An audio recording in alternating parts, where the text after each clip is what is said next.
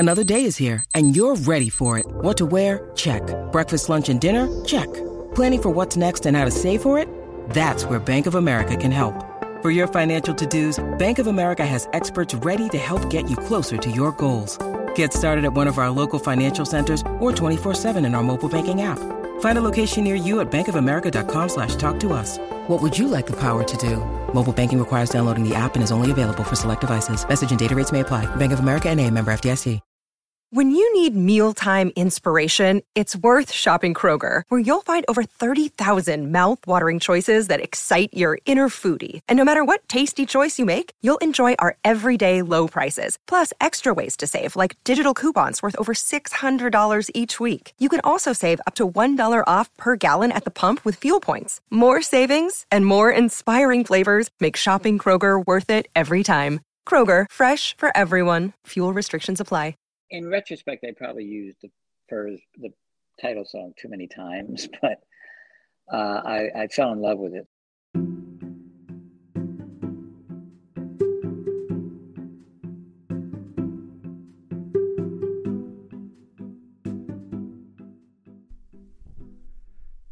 Hello, and welcome to a special bonus episode of Live Through That. Last week, we had Jimmy Podrosky from the Rave Ups on the podcast, where he talked about the fact that his band's songs never made it onto the soundtrack to Pretty in Pink, even though the two songs featured prominently in the film. I had reached out to the director of the movie, Howard Deutsch, to see if he had any insight into the omission. If you haven't listened to that episode yet, go back and have a listen to hear that whole story.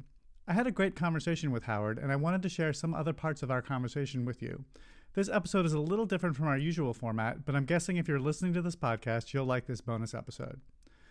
The soundtrack to Pretty in Pink is one of the great soundtracks of the 80s, with songs from the Psychedelic Furs, In Excess, Suzanne Vega, and others.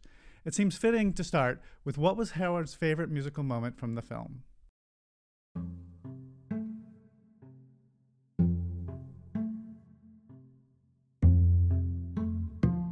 Yeah, I love the New Order Elegia music moment when Andrew McCarthy has to confess, or when Molly Ringwald confronts Andrew in the hallway.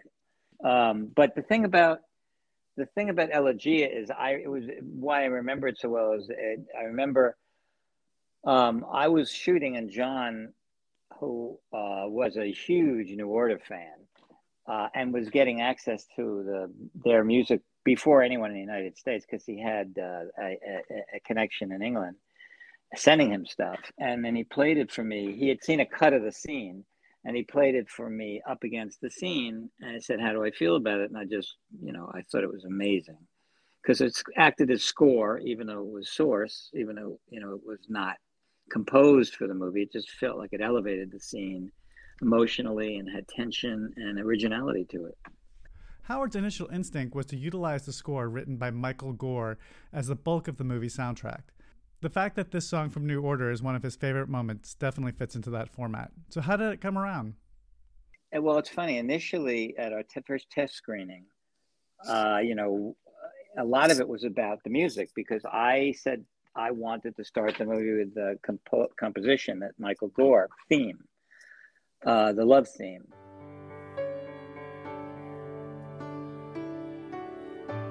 And John wanted to start with Pretty in Pink by the Furs. And so Ned Tannen, the head of Paramount, said, well, let's just have a bake-off. We'll run it both ways and see which feels like it works the best with the audience. And John was right, and we went with Pretty in Pink. In retrospect, I probably used the title song too many times, but I fell in love with it. And it was a remix that John had done, because the original is much more raw. Pretty in Pink was Howard's directorial debut, obviously a pivotal moment in his career. So how did he become the director?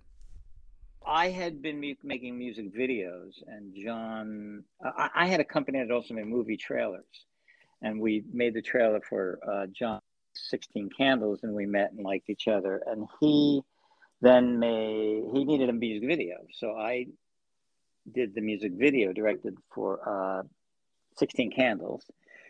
And I didn't use any film footage. I just, shot my own stuff so that it looked like, hey, I could direct. And in fact, I liked it. And Ned Tannen from Paramount also liked it. And then John, we'd also done the trailer for Breakfast Club, and so he was looking for somebody for him to start to produce, and he had this script, and he sent me 2 scripts. He gave me the opportunity to do either Pretty in Pink or another script called The New Kid, and I said I love Pretty in Pink, and that's how it started.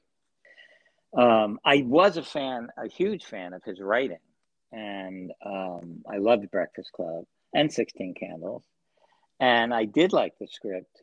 Not that I knew anything, I just knew it made me cry and laugh, and that's the kind of stuff, that's the fundamental basics that I've learned you should listen to. I was just lucky that I, trusted my instinct, and so it was a huge break. One of the most memorable moments in the film is when Jon Cryer's character, Ducky, lip syncs to Otis Redding's classic Try a Little Tenderness. It could have been a lot different, though. Jon Cryer, for instance, was lobbying to do Start Me Up, the Rolling Stones song.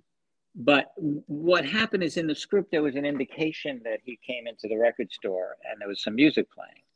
And I had been doing music videos, so it occurred to me like there was an opportunity for more of a moment to be made. And so I pitched it, and John liked it, and we carved out some time in the day to just do it.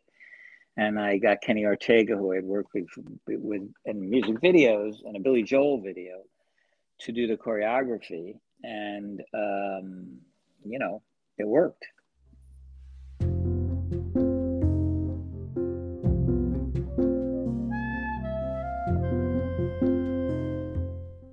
Annie Potts is the movie's secret weapon, and, dare I say it, I think maybe she should have earned an Oscar nomination for this role at the very least. And that was the first scene we shot. Annie Potts in the window of the record store. It was the very first scene we shot. And she improv'd, applause, applause, applause. She started to clap looking at her handiwork in the window.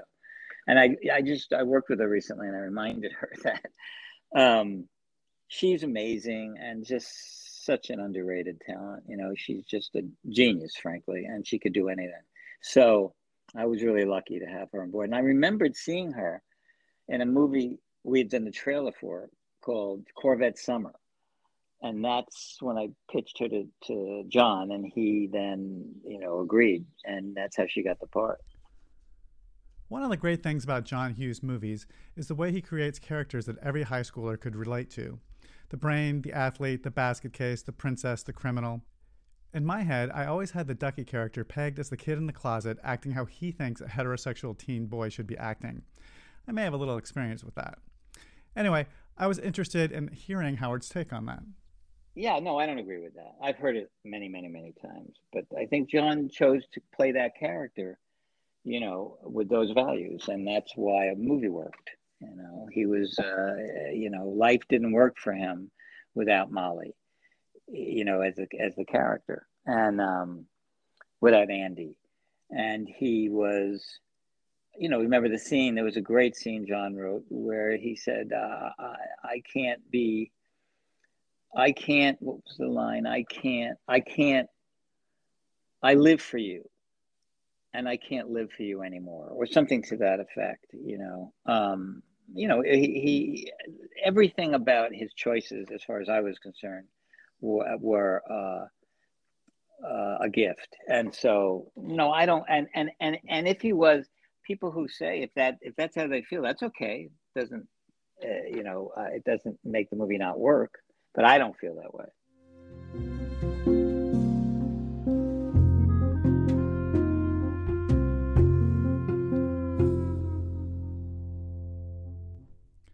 Thank you so much to director Howard Deutsch for taking the time to talk with me. It was a real honor. Right now, he's working on getting a new film off the ground called Lucy Boomer with Shirley MacLaine, so be on the lookout for that. And a friendly reminder that you can still buy my book, Live Through That, on 90s Artist and get 15% off using the promo code PODCAST15 by ordering at the link on the podcast page. In addition, my earlier book, 80s Redux, is available wherever you buy your books. And if you like this show, please subscribe so you'll know when the latest episode comes out. You can also follow me on Twitter and Facebook at Mike Hipple Photo, all one word. Thanks for listening.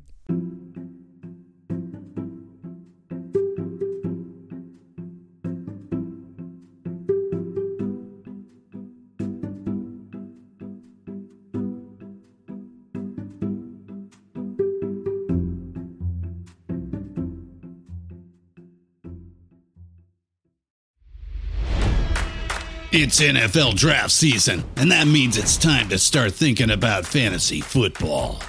FantasyPoints.com features industry-leading experts and prognosticators using proprietary hand-charted data to help you score more fantasy points. FantasyPoints.com is the place to go for whatever kind of fantasy football you play. Whether you play fantasy football, daily fantasy sports, or do a little bit of everything, Fantasy Points has the meticulously researched content to guide you to victory. And why wait for the fall? Fantasy Points also covers the new spring football league, the UFL. Join the guru, John Hansen, Scott Barrett, Joe Dolan, and other massive names in the fantasy football universe with an exclusive offer. Use code Pantheon for 15% off any Fantasy Points package, including the all-in package, with access to every article, tool, and data nugget that Fantasy Points has to offer. That's FantasyPoints.com and code Pantheon for 15% off at Fantasy Points. FantasyPoints.com, code Pantheon. Score more fantasy points.